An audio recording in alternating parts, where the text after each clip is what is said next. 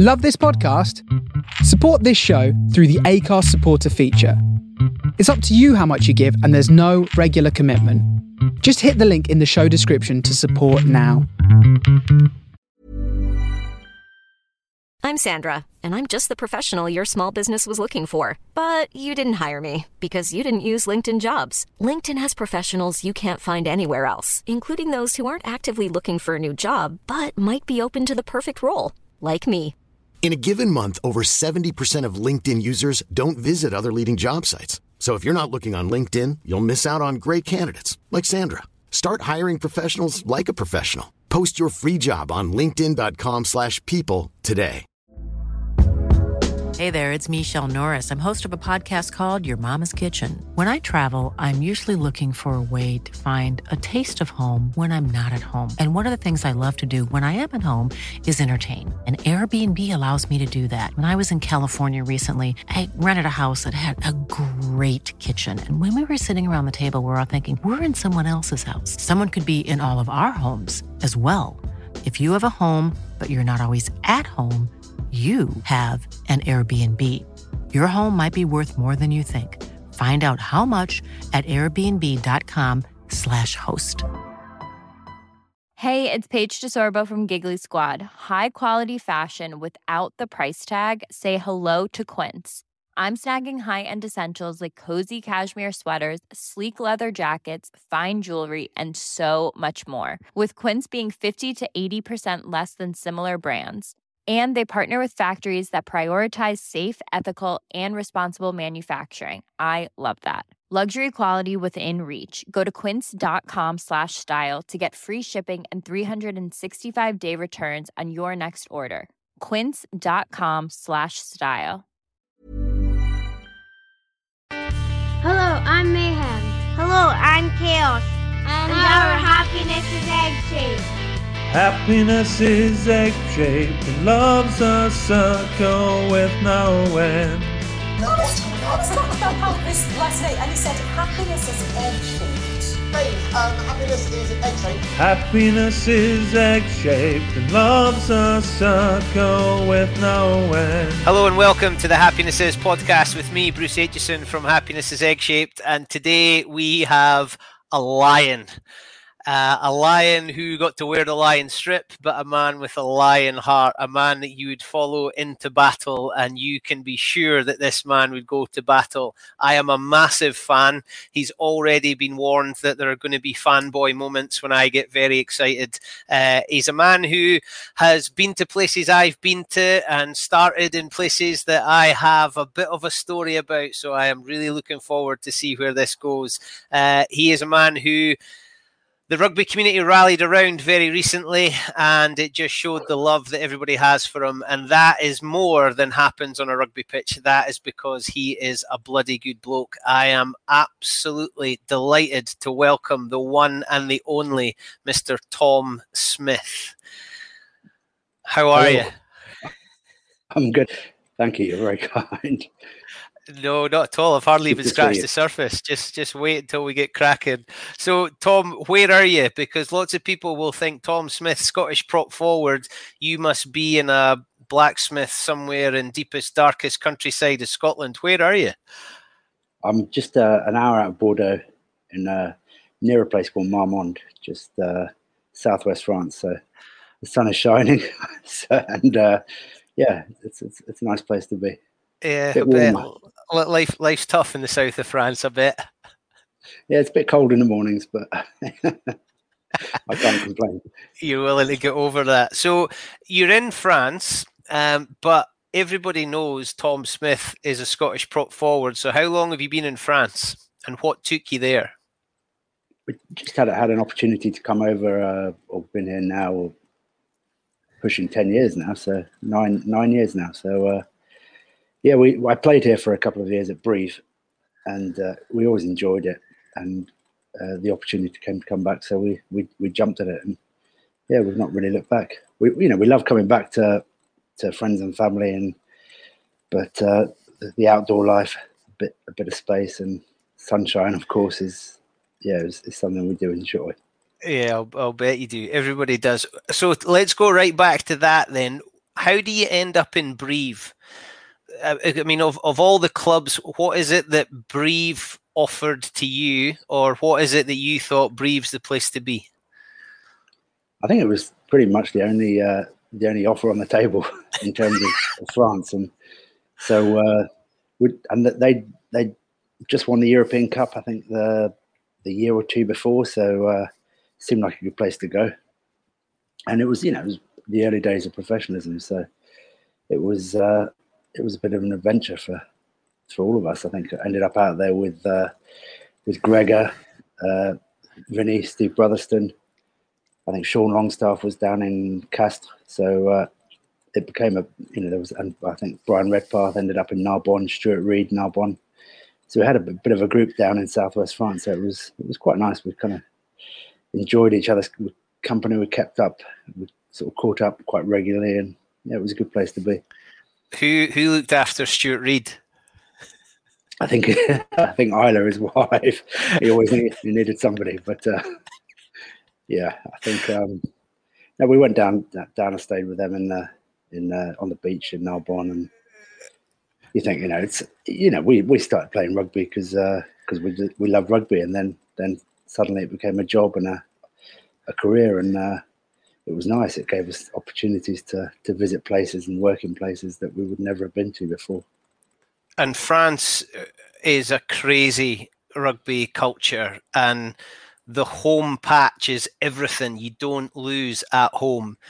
You put your head in places that no sane person ever should be putting their head. What's it like being a front row forward in France? It was a good place to learn. I think. I mean, I turned up after it would have been 99, so it would have been just after the World Cup, and we arrived on match day, and they put me straight on the bench, and I didn't know anything. I didn't know the line-out calls. I didn't know anything. We arrived at the pre-match meal, which was about 4 hours before kickoff, and there were, everyone was smoking. There was like 10 bottles of red wine on the table, and just like, and it was just very different. But you get on the pitch, and it was quite violent compared to Scotland, and yeah, just random acts of violence seemed to be quite tolerated over there. So you kind of got used to it quite quickly.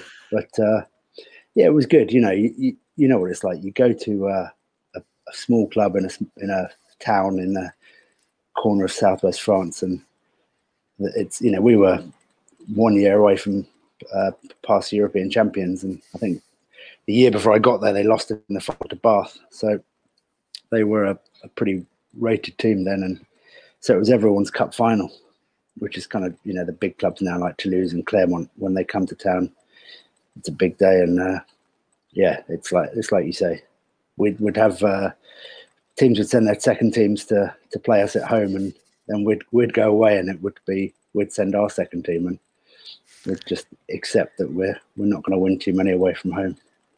And why is that? Especially when they bring in foreigners like yourself, Gregor, Stuart Reed, and then now the All Blacks, or there's so many teams have former All Blacks. Why do you think that culture's still there? I don't know. I think the bigger clubs have moved on now, so I think they still place a lot on home form, but obviously turned on its head a little bit with empty stadiums. Home form has been less of a strength almost, and teams are playing away with a lot more confidence. But I think it's just the French crowds can be quite harsh. But if you don't go well at home, the crowd will turn on you pretty quickly. I think we're quite a tolerant lot over in Scotland, and you learn pretty quickly. If you lose at home, then you don't want to be bumping into someone at the supermarket who will tell you in no uncertain terms what you need to do. And were you instantly recognisable when you were in the supermarket or walking along the street? Was it like being in a small town and everybody knew who the rugby team were? Yeah, I guess so. I mean, Brive is a really small town, and relative to now that the bigger clubs tend to be in the bigger cities and everything. But yeah, it was. In many ways, it was a bit like Northampton, just a smallish town and absolutely fanatical support, and just rugby was everything. And the whole town came out to support us, and it was, it has its pluses and has its negatives, but mostly positives. Yeah, that passion, I think everybody envies in the UK and in Pro 14 when you're watching those games in France when there is a crowd. I think there is a bit of jealousy there, isn't there? So how do you go from that atmosphere to 67,000 at Murrayfield to 20,000 Bayern fans at Narbonne who are desperate for your blood? Does that impact on how you play, or do you just get your head down and go for it? I think I certainly just, you any pitch was like another. I think hindsight's a great thing, and I guess wisdom. The problem with wisdom, I guess it comes a bit too late, and you kind of look back and you think, I wish if I'd known that and known what I know now, then I would have been a better player, and I would have. Yeah. But yeah, you just get on with it, don't you? I think the training was different in France. We did no contact at all the whole week, except Wednesday night we played for about an hour and a half, and there were just pitch battles. It was like A's against B's, and it was just a big fight, and that was our. Other than that, we didn't hit the scrum machine. We did about 5 line-outs, and we just played this one big game it was a Tuesday or Wednesday night, and that was it. So it was kind of like playing 2 games a week, and but it was a little bit more relaxed. We'd go out for lunch, 2 or 3 times a week, have a few drinks, and it was a bit more relaxed, I guess, than pro rugby is now. Or so, as it became. Did you get phone calls from other guys saying, "What's it like in France? There's an opportunity." Did you ask anybody what it was like before you went? No, we just went. It was you've got to understand the way professionalism went after the '95 World Cup. They announced the game was going professional. I just finished uni, and I was playing at Watsonians, and we were doing the Northern Midlands and the Inter-District Championship, and suddenly we got called to a meeting and everybody got offered contracts. There were three types of contracts, 3 levels, and I think they were all 3 years, and that was it. Everybody signed up, and it was kind of make it up as you go along a little bit. And we turned up at Murrayfield, but we all played for our clubs and our districts, and there were no the pro teams hadn't really been formed yet. They existed as districts, but 4 districts, but we didn't have anyone to play. And then it progressed, and it was, as you can imagine, a bit chaotic. Then agents came into the picture, and everybody was getting themselves an agent, and then suddenly, Brive came onto the scene and said, "Do you fancy a couple of years in France?" So we went for it. Yeah, I bet you didn't take too long to consider that one.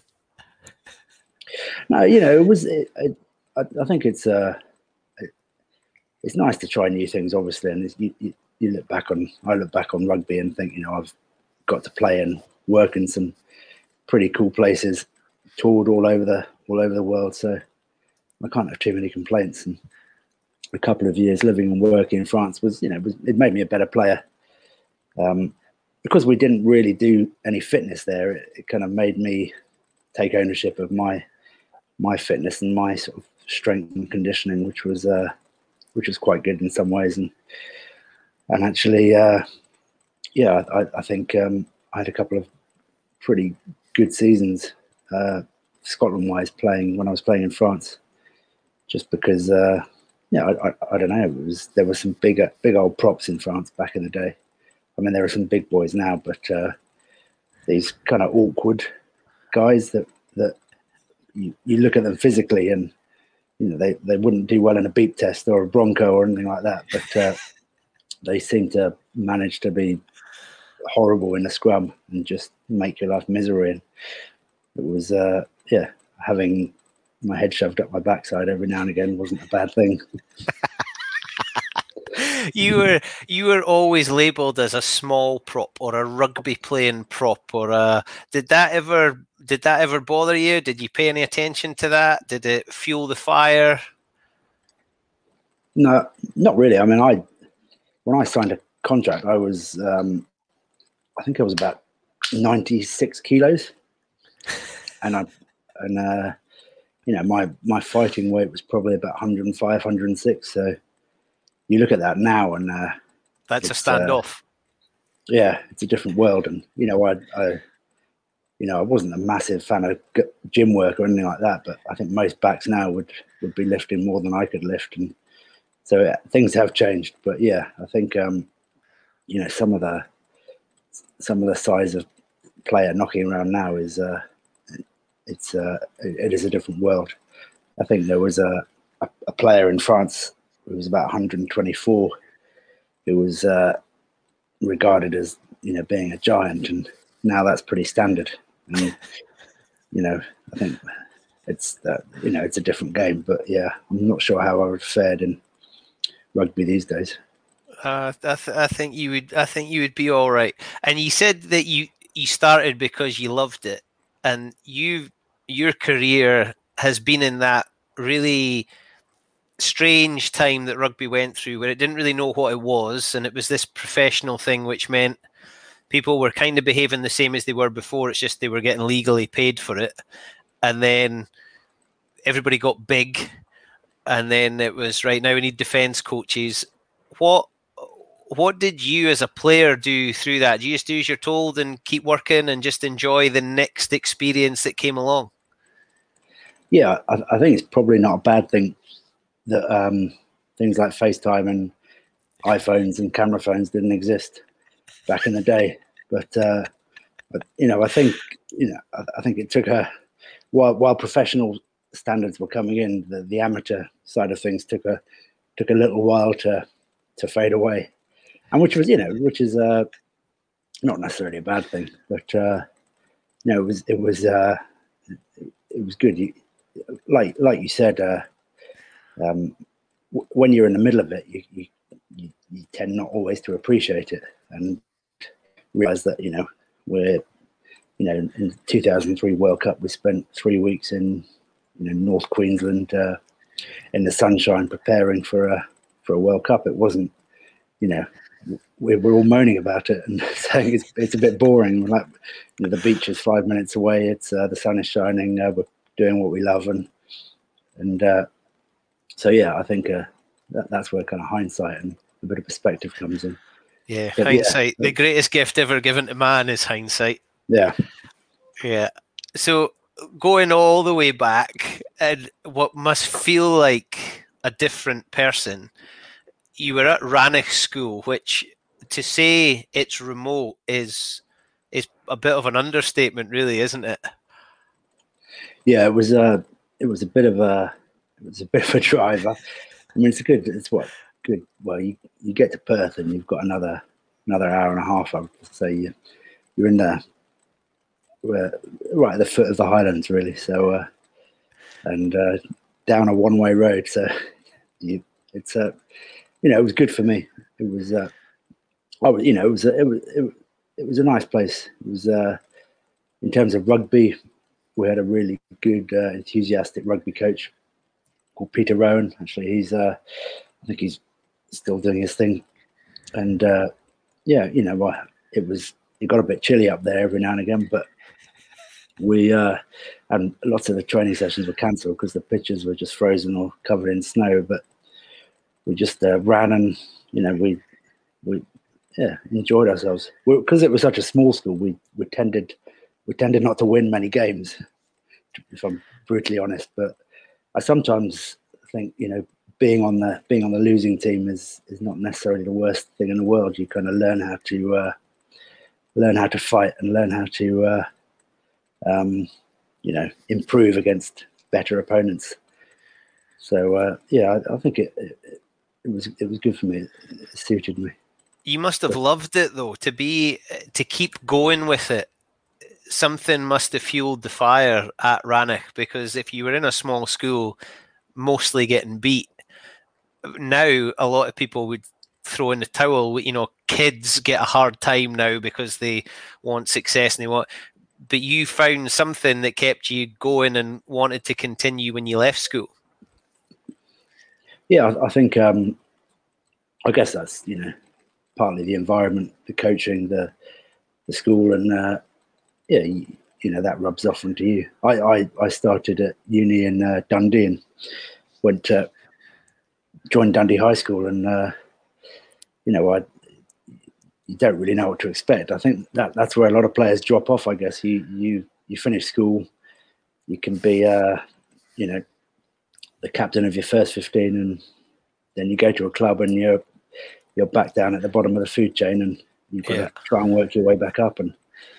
I did my time at Dundee High School, I spent a few years in the seconds, but it didn't do me any harm. It was a great club for me. Yeah, Dundee is a great club. Club. I used to coach at Dundee, so I know the place very well. And there was always an influx of students. We had a group of cracking Irish players who were there doing medicine and dentistry, and brought just a brilliant, added a bit more to the culture of the place. But you learnt from an absolute master there, didn't you? There were some good guys there. There was in terms of front row play. These are the days where you do every Tuesday night. You do about an hour of live scrum training, and there was a prop there called Danny Harrington, who horrible. May rest in peace. And but he was it was horrible. I'd have a big scab on the back of my neck, and he turned me inside out every session. And just week by week, I kind of learned to just get better at handling it. And it was old school. He wasn't putting his arm over my shoulder and saying, "This is what you should be doing." He was just drilling me week after week. So it's the best way to learn. And it was. And obviously David Leslie was the coach there as well. And anyone who knows David, he's he doesn't suffer fools. Intense character. I remember we played a game at. I hadn't been in the first team very often at all, and I'd been there for 3 years, I think, by then. And we were playing at Stumel, and anyone who's played at Stumel, there's changing rooms dotted along underneath the stands, these tiny little shoeboxes, and I was looking for the toilet, so I went round the corner to go to the next door and change room, and David had one of our back rowers pinned up against the wall, and just giving me a few words of wisdom pre-kickoff. So I was out of there quickly, but it was it was good. It was a good club. Good, it was a bit like the North and Midlands. The whole area had a pretty good vibe to it, and we I think Dundee formed the spine of the North and Midlands team, and you bring in guys like McIver and Rob Wainwright, the Sterling boys, Stuart Hamilton, all these guys. And I was a young lad at the time, and you're looking round to these men to show you how to behave, show you how to play, and it was good. Yeah, it certainly helped me. Do you think that's missing now, that players don't get to experience club rugby? You were a prop forward who spent a lot of time in the twos, yet we've got young pros who are going straight from school into professional academies and not being turned inside out by Danny Harrington every Tuesday night for an hour. Yeah, I think that there's something to be said for it. I know it. If I'd been coming through the system now, you go into an academy that they stick you on if you're a prop, they'll check your weight, and they'll say you need to put on 10 kilos, 15 kilos, 20 kilos, whatever, and you may not touch a ball for 6 months or a year, and you just get big. And I think there's a place for it. I don't know how you make a place for it, but it's the same all over. It's tricky because the reality is a 96, 97 kilo prop is going to struggle in pro rugby, and it's getting the whole package of the technique and enough bulk to survive, and I don't really have an answer, but I think I would be great if some of our old pros could go back into the club game and we could keep that link. But it's difficult when you've played 10 years of pro rugby. It's difficult to walk down the stairs on a Sunday morning, never mind go training. So I think Scottish club rugby seems to be alive and well. I think the gap between club rugby and full pro rugby has got bigger and bigger, but that's not anyone's fault. That's the nature of the game. And I know the Super Sixes. I haven't really seen much of it, but we'll see how that pans out. That could provide the gap, but there will be a space in maybe those teams for one or two older, more pros to bring a bit of old school to it. And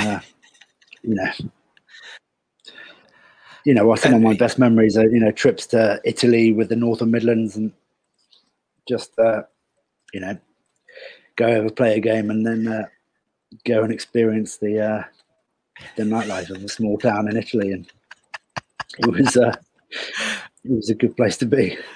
So you spoke about the whole player there. So there's the technique and there's what happens on the field, but you're not playing for more than you are playing. So in those formative years, shall we say, with Danny on a Tuesday night, but you were also a student in Dundee, involved in club rugby. Now, being a student, you've already mentioned, quite often is when it tails off. I've got other priorities.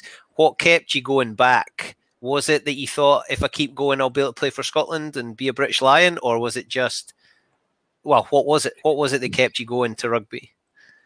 I don't know.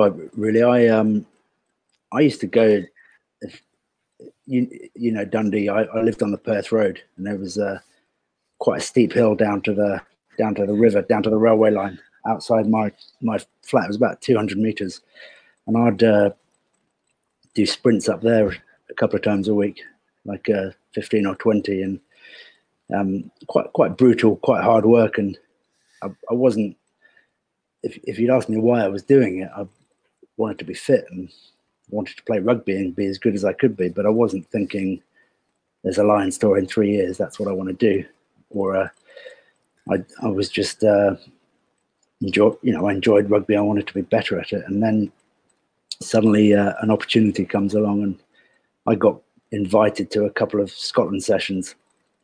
And just back in the day, you'd get a call on a Tuesday and you'd go along on a Wednesday night, and you'd just be cannon fodder for the Scotland team before the match, and you'd do live scrummaging and things like that. And the first time I went, do you remember there was a second row called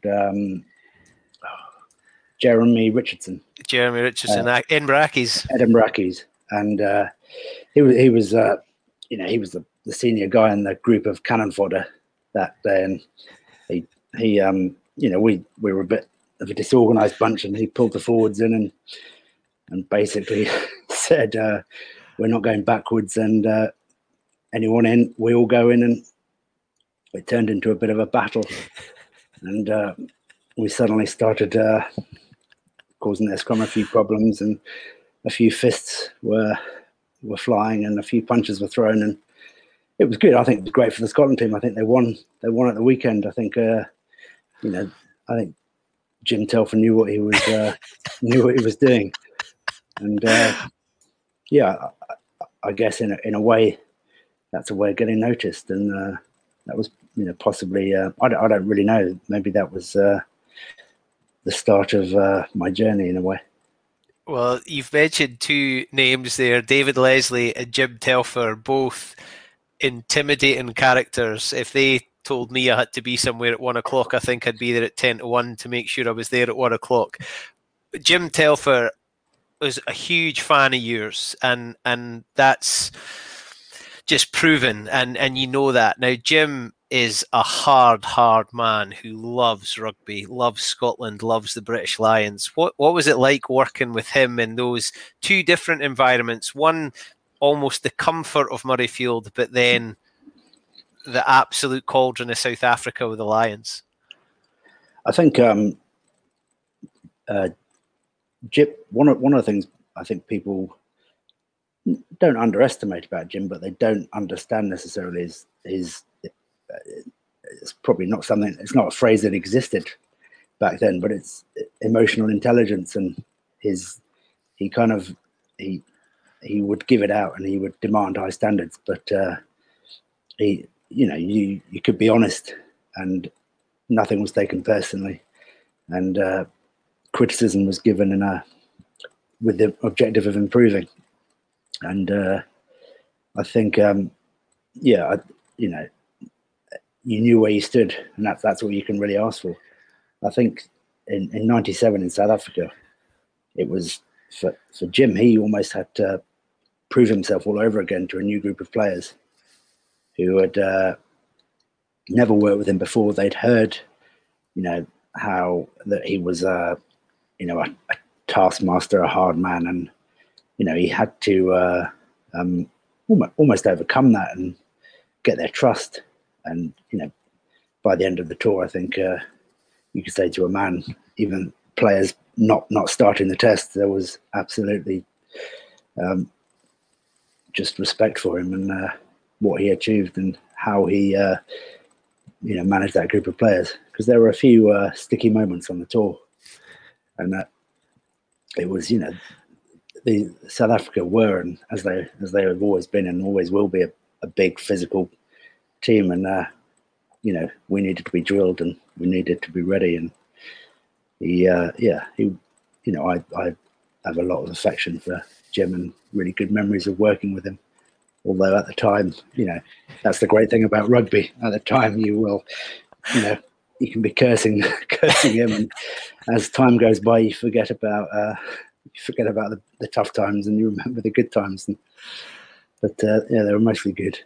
And you're a really rare breed. You're a Scotland Test Lion. There's not many of you around. I think there are more pandas in Scotland than there are Test Lions. So how was that? Was that important, do you think, for Jim to have some of his foot soldiers in the camp? No, I don't think so. I think it has to be. I think one of the things that Jim Geach and Fran Cotton as a group bring to the table and brought to the table is whoever goes on that plane has to have a chance of getting in the test team, and that philosophy was stated from day one, and they backed it up, and I was fortunate enough to get in the team. And sometimes on a trip like that, it is you can be in the right place at the right time, and there are a couple of games that I was probably lucky not to be involved in, and then suddenly momentum gets behind you, and people start talking about you as a test player, and then off you go. But it was a great trip, and it was on the social side and everything. It was kind of almost like marked the end of amateur rugby in a way. There were lots of mixing and socialising with supporters, and South Africa is a pretty good place to go and play rugby. And hopefully this summer it will be the same. I'm hopeful this time we'll get one or two Lions from the Scotland team. I certainly hope so. Yeah. And how did you find out? Because I love these stories of how did you find out you'd got into the Lions squad? I think I got a call from a journalist. I was completely unaware of the announcement or anything. Nowadays it's on Sky News and it's a big thing. And back in the day, you'd get a letter through the post, and that was it. It was okay, fairly quiet. There wasn't this social media thing that if you weren't watching TV, that was it. You didn't know. I didn't know what a mobile phone was back then, so it was just, if I happened to be at home and the phone rang, I'd answer it. So it was, it's difficult to explain. I didn't start. That was my first season playing for Scotland, and I started the first game. I was on the bench, and I had no awareness that this tour was going on. I was the selection just kind of just happened that way.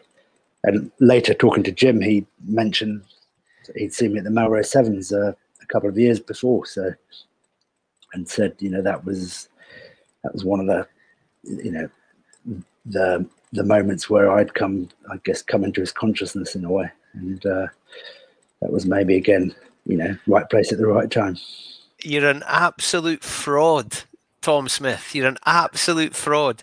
You're doing 2 sprint sessions up and down a hill a week when you're an amateur rugby player.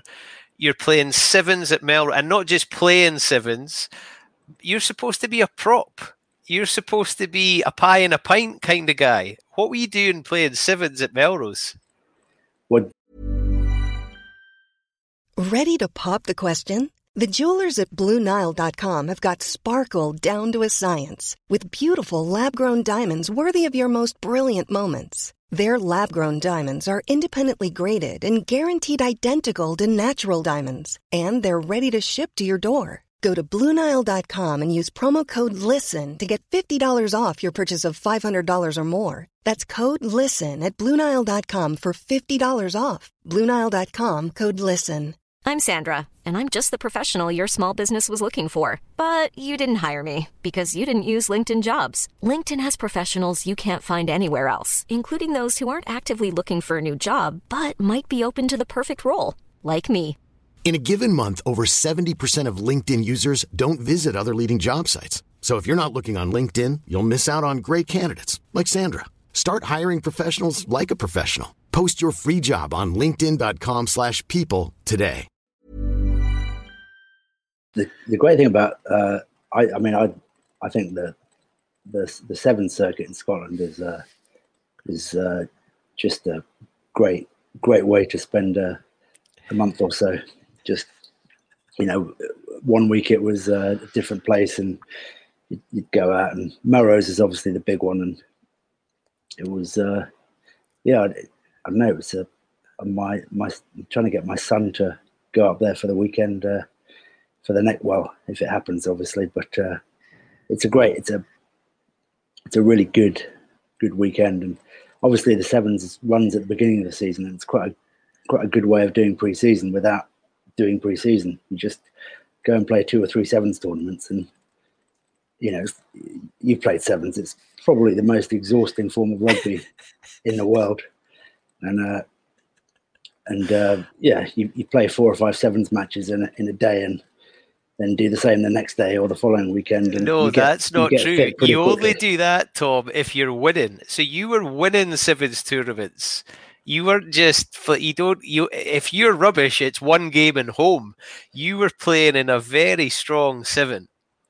Yeah, I mean the thing about putting a prop into a Sevens team is, first of all, you get quite a few turnovers at scrum time. So. And I had to throw in at line out, which put an end to any thought, because there was talk of me becoming a hooker, and that quickly ended that conversation.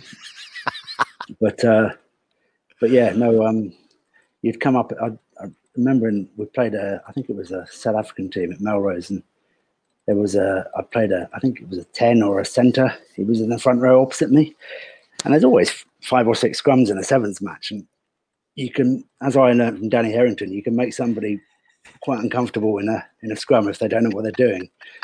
And there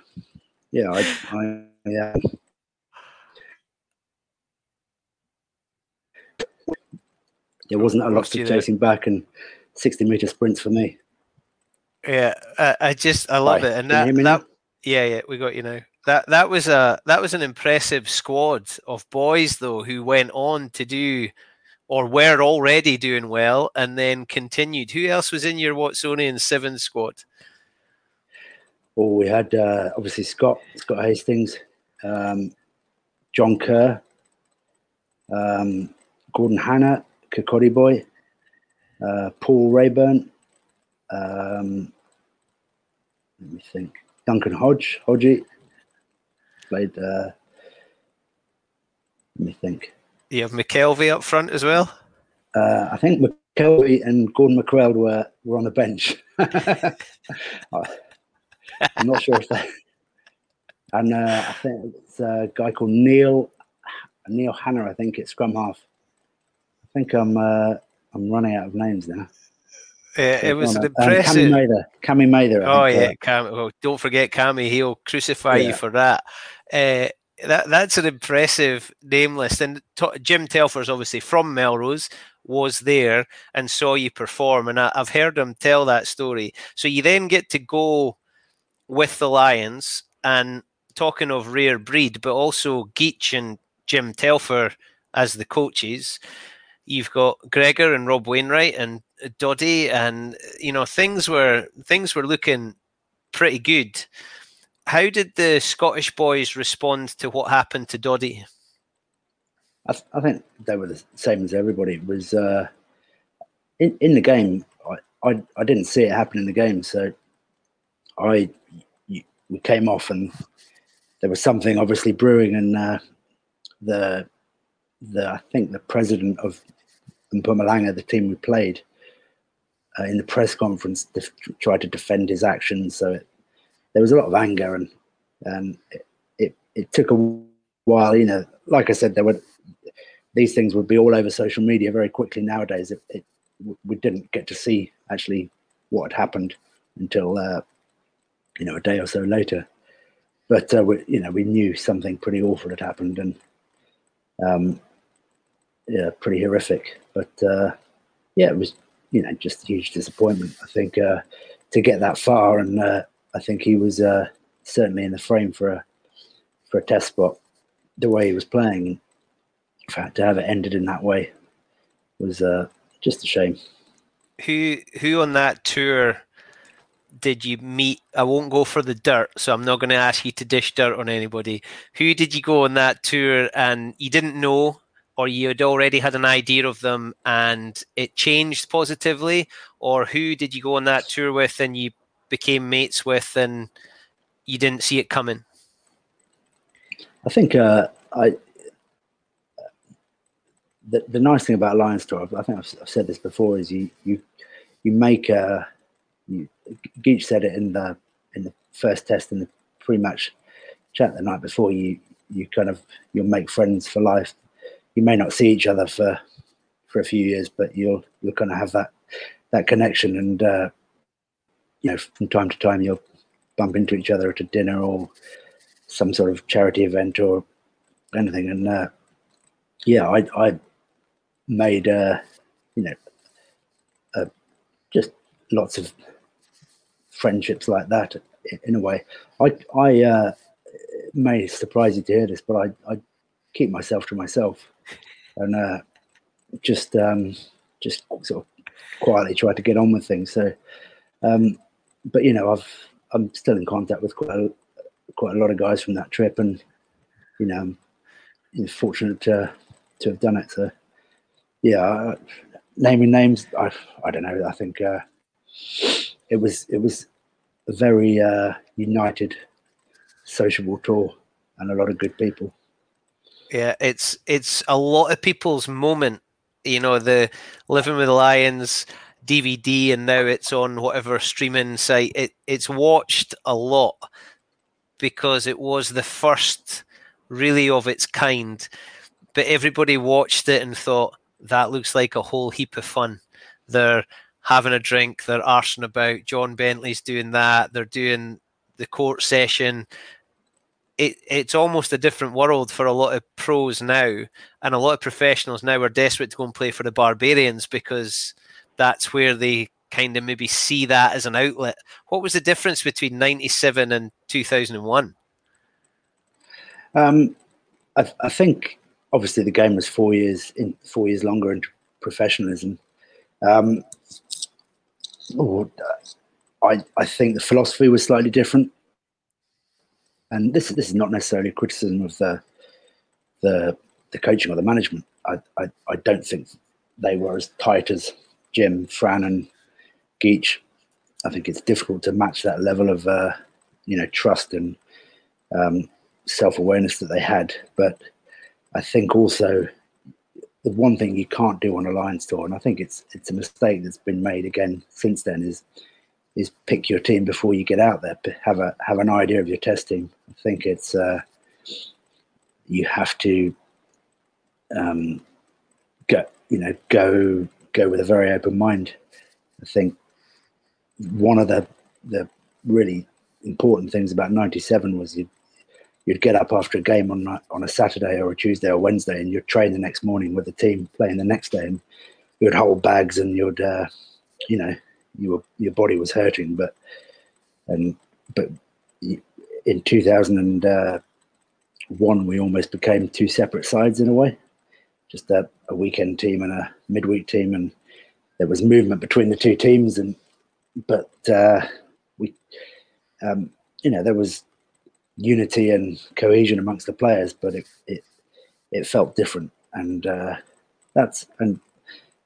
we're forgetting that it was the finest of fine margins that cost us the win on that trip. In the second test, we were well up at half time, and really we should have won, but these are the marginal gains, I guess, and the smallest of details can change everything. And the tour is, had that second test gone to plan, or had we won that line out in the last test, we'd be remembering the tour very differently.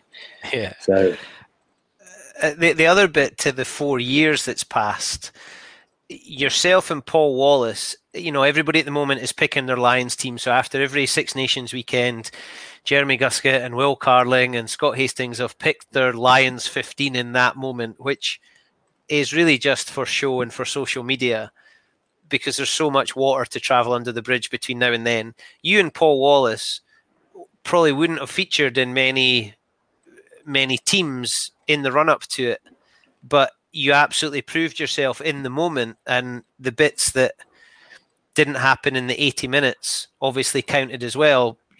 Jim Telfer and Ian McGeechan knew you and worked with you, and Paul Wallace had done. So by the time 2001 came along, surely you were a shoo-in to start for the test team. But it shouldn't be that way. It should be, the reality, as we've seen in this Six Nations, that there are some very good players who haven't found form, and some other players who've come from nowhere to be the form players of the tournament. So I think in that respect, obviously good players will always be good players, but you want your good players to be on form. So there has to be that open-mindedness in selection, and that's where you look at what is a fairly young Scotland team, and you think there's several players in that group that you think if they got into the Lions environment, they got the chance to improve, they would improve very quickly. And it's just getting on that flight, fit, and getting the opportunity. And is that what happened to you in '97? Did you get better because you were in that environment? Yeah, I think so, without a shadow of doubt. And I think anyone who's done a tour of that length, so we're talking 7-8 weeks, and you play that often and train that often, you just get that match hardness and that fitness, and you reach a new level. And I think as a relatively young player, suddenly being thrown in the mix and surrounded by these players that I'd been watching for the last few years on TV and on the Lions tour before, and you have to step up, and if you don't step up, it's a tough place to be. What was the come down like? You've just beaten South Africa in South Africa. when you got home and started to train and play again, was there a bit of a this is not the Lions? Do you know what? I didn't. I got back from the tour and I didn't play for the most of the next season. I had a problem with my it seemed to be a problem with my pelvis. It turned out to be a hernia, and it just took a while to sort out. So I mean, you've got to remember, these are back in the days with they had these hydraulic scrum machines. They used to have one on the wall at Murrayfield, and it had, instead of just like a normal floor, they had these rubber coated metal bars. So it was pretty much 100% grip, and you'd pack down against this machine. You'd push it in, and then it would push back at you. And more often than not, it would be someone, Jim or Richard Dixon, and they'd just pull down this lever, and the machine would just squeeze you back slowly. And you've got second rows, and everyone's squeezing up one way, and the machine pushing you back. And this machine is not going to lose. And we had the same sort of machine in South Africa. So before each scrum session, we drilled down these spikes into the ground. They went about a foot into the ground, and so the machine was, it wasn't really going to move very much. And again, it had the same hydraulics, so you'd push in, and then it would push back. And I think a few of us suffered a few issues after the trip, but I think not long after that, the machine got taken off the wall at Murrayfield, and it's probably in a dusty cupboard somewhere at Murrayfield. Yeah, I still can't understand why you'd want to do that. But when you stuck your head in a scrum against South Africa, and Jim had up the headlines and told everybody what they were going to do to the scrum, and he almost took it personally, as Jim did often with those kind of things.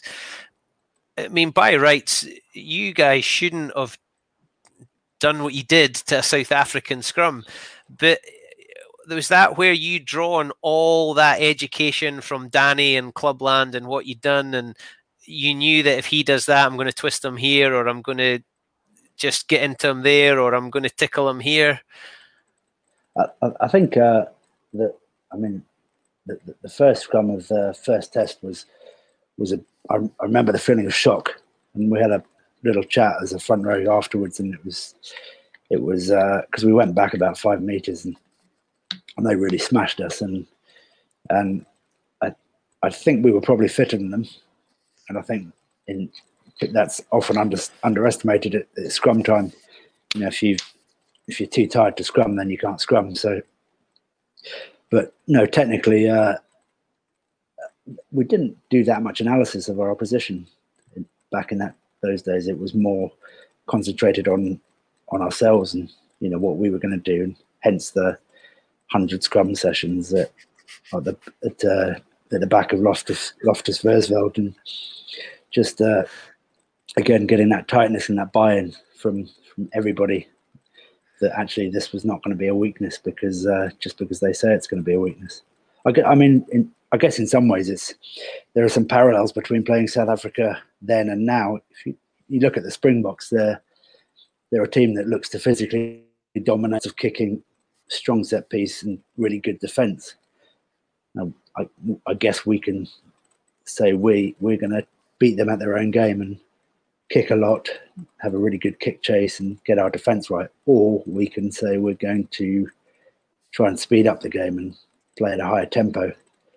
And I'm hopeful that we go for the latter, because I think that would favour Scotland players, rather than saying we are going to pick the 8 biggest forwards we can and let's try and match them physically, but also beat them on the mobility and the actual rugby side of things. But it's an interesting philosophical decision for them to make.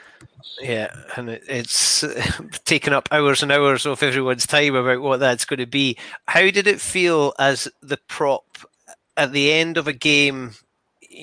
First test, second test, the backs are jumping around, hugging each other.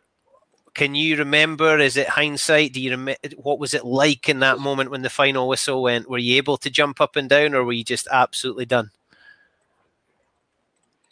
I think, after the second test, of all the games, big games I've ever played in, that's probably the game I feel like we've been most dominated in by the opposition. We're chasing shadows for a lot of the game, just defending, and just hanging on in there. So I think everyone was pretty tired. But I think, a lot of things in sport, and I guess in life, take a little while to sink in. And I think it's retrospectively, you kind of look back, and I think after that second test, a lot of the players got a bit of a sickness bug. There was we had a tough week back at where was it? Near Mpumalanga in a hotel in the middle of nowhere, and it was where the All Blacks stayed before the '95 World Cup final. Actually, so it's got previous. It had previous, and everybody got a bit. I think just the emotion and the physical exertion took its toll, and we were running on empty in that last test. And I think that's something Geach and Jim had talked about, that if you want to win in South Africa, you need to win the first two. Otherwise, winning three is going to be tough. And I think they're right. And I think that probably goes for this next trip as well. When you look back, and you mentioned being in North Queensland and complaining about things, and then now that you look back, you think how ungrateful maybe I felt. When you were in those moments in South Africa, and apologies for harping on this, but this is one of my favourites, and I wish I'd been there and all those kind of things, but I've watched that documentary 150,000 times and I'll watch it again. Were you able to enjoy it? Did you we see the speeches and we get built up and ready to go out and battle, and we're just sitting on our couch. But were you able to sense the enormity of what you were doing and how long lasting that was going to be? I think before the trip, I was definitely aware of the questions were being asked about whether the Lions had a place in pro rugby, and where that place was and how it would work and how important the tour was. But I think, in the moment, I remember just the absolute terror, sitting on the bus going to the first test, just thinking to myself, what am I doing here? Why am I here? Why am I doing this to myself?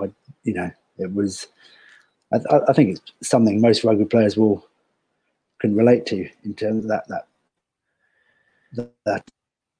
that fear of failure before a game. And then the whistle goes and it all disappears. But, I had a little routine before, I'd walk around the pitch and had a little warm-up routine before we started the games. But, I think I was consumed in some ways in that moment by the enormity of what failure would mean for me personally, and the pressure to perform. So I guess it's looking back now that you enjoy it in a way. At the time, it was just you don't cock it up. And, I think, and I think it was, and I would say it would be the same running out for the Northern Midlands in 1995 in a game against Edinburgh. It would be any game was the same. And I think if you don't have that, then you need to find it in a way that, and maybe, with hindsight, I would maybe learn to challenge it into more positive things. But, I guess that's what made me tick. So when you started, the idea of being a professional rugby player wasn't really a thing. And then rugby finishes and you become a coach. When did you decide you were going to become a coach? Was that very early on, or was it something just having learned a lot, you decided, right, now it's time to implement this?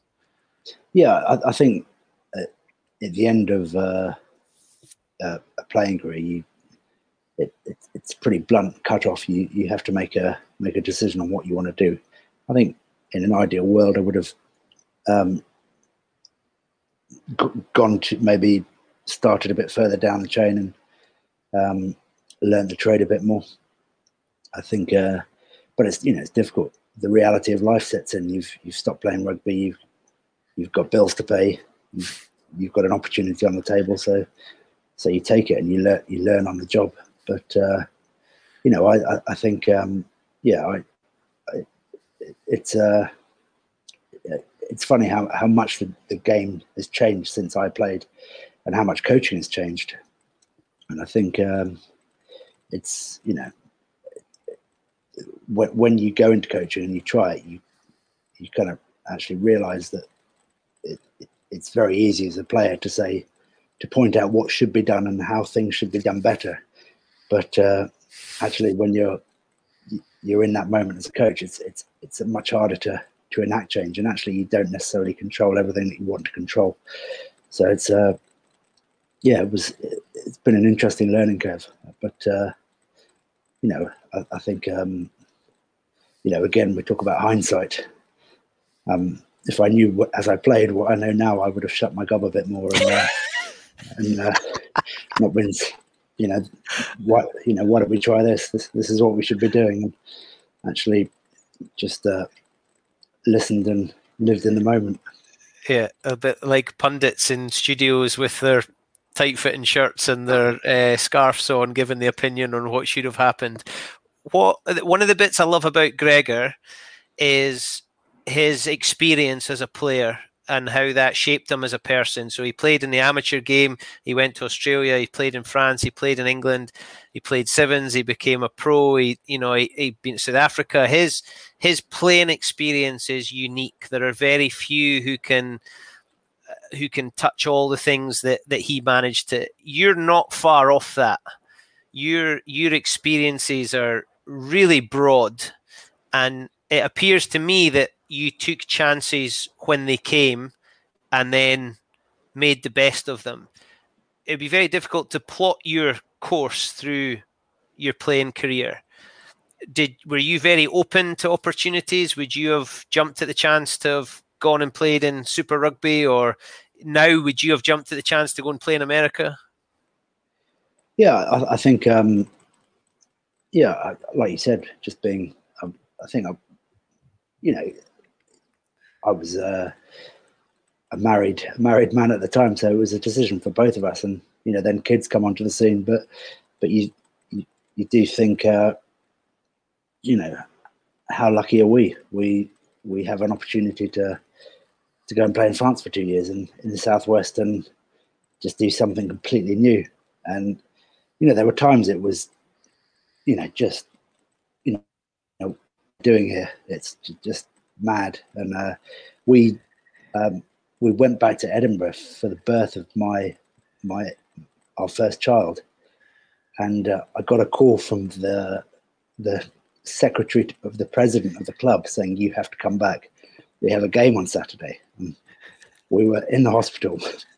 My wife's waters had broken, and they were saying, "You've got to come back," and I was saying, "I'm not coming back."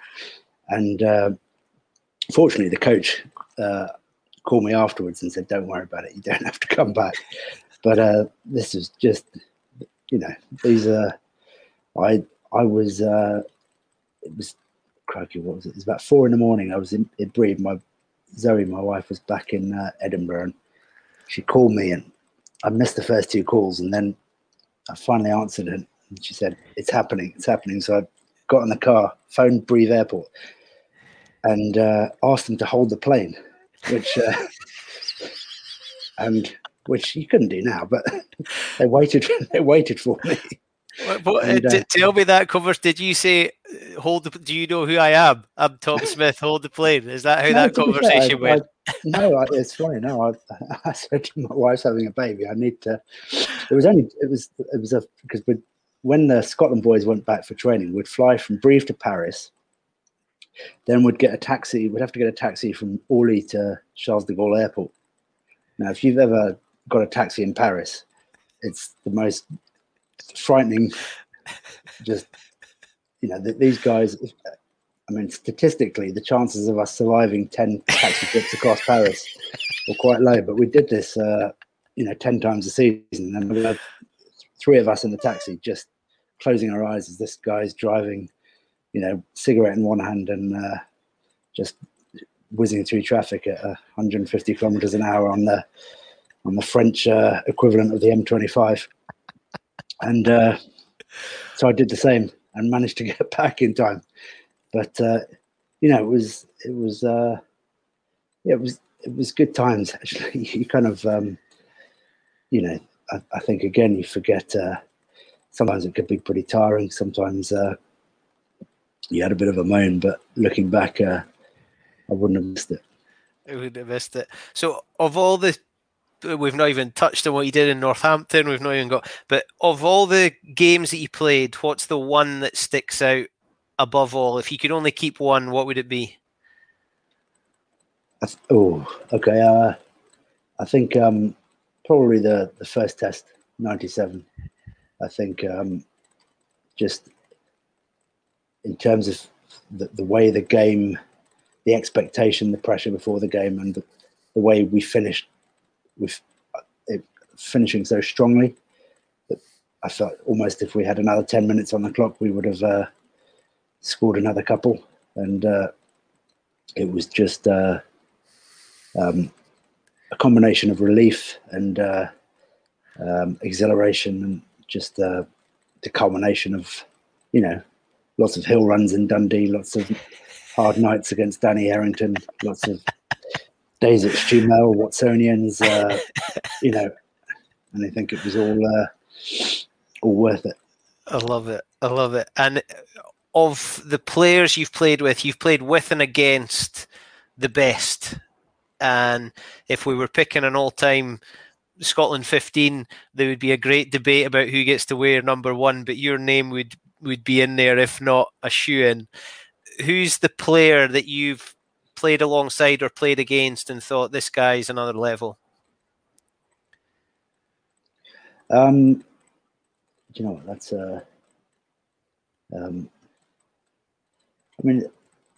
the obvious one would be Jonah Lomu. I think a few people would say that, and just the, I think there'd be some debate as to how he would impact rugby now, but I think he would still have a massive impact. I remember we played the All Blacks at Murrayfield, and I remember Jonah Lomu coming in and standing at the door and just being surrounded by kids, as you can imagine someone like Stuart Hogg would be now. And for the entire reception, he stood there just signing stuff, and I went and got him to sign something, had a chat, and he knew who I was, and he was just as a person, I think who embodied the values of rugby as well. But such a the impact he had on the game, I think it's difficult to you can't really overstate it. It's he just blew everything away. He brought a new level to what he did. He was just exceptional, and I think and he was a good man as well, so God rest his soul. I love it that to be able to claim as your own the first test for the Lions against South Africa in 97 and Jonah Lomu, I think is pretty much where we have to put a full stop on this, because that is going to be very hard to trump. But Tom, one of the things I ask people to do when they're on here is to finish the sentence for me. So after all we've heard, I'm intrigued as to what this is going to be. But Tom Smith, happiness is? A nice glass of wine, a bit of sunshine, family and friends, and a game of rugby. Oh, that sounds just about perfect in the south of France. Exactly. Tom, thanks very much. I've absolutely loved speaking to you. It's been probably more for me than for you, but a trip down memory lane, and the names that you've thrown out and the games and those memories are mine as well, not from being in the moment and playing, but from watching either on TV or in the stand or on a touchline. I've absolutely loved it. So thank you very much. I really appreciate it, and all the very best for the future. Thanks, mate. Appreciate it. Great to see you. Thanks, Tom. Bye-bye. How good is Tom Smith? What an absolute hero. Everything he's been through, and he makes some time to speak to me on the pod. I just love him. 1997 was a huge, huge moment for lots of people in their British Lions lives. Not many of us have been able to tour with the Lions and see them up close and personal. And that fly on the wall was proper fly on the wall. And even though Tom wasn't the guy in front of the camera over and over again, you just got the feeling of this quiet guy just carrying on with professionalism at the time as what it was, but contributing hugely to the squad. And he's a very smart cookie, and he still has such a brain and that little quiet humor that's in the back there. Come from a great place, and so pleased to see him looking so well and doing so well.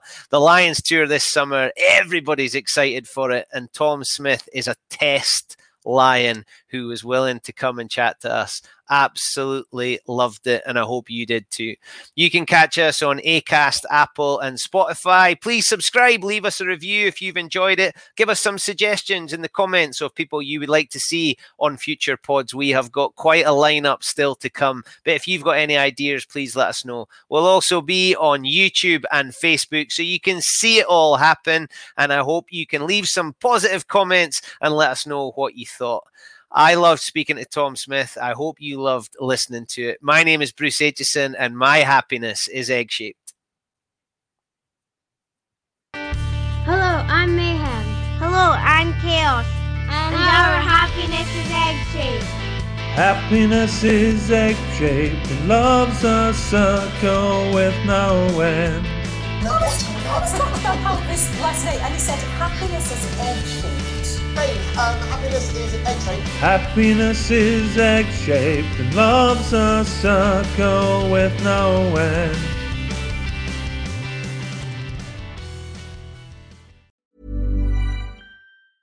Even when we're on a budget, we still deserve nice things.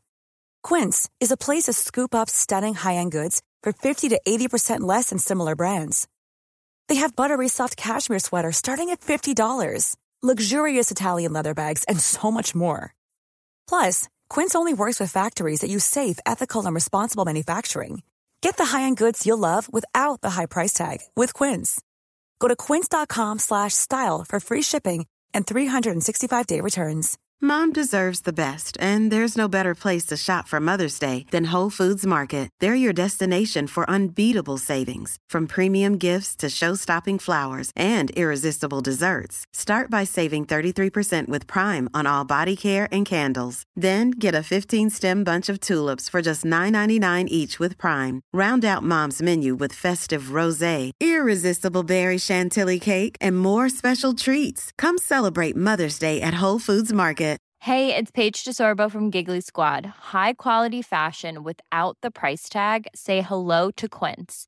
I'm snagging high-end essentials like cozy cashmere sweaters, sleek leather jackets, fine jewelry, and so much more. With Quince being 50 to 80% less than similar brands.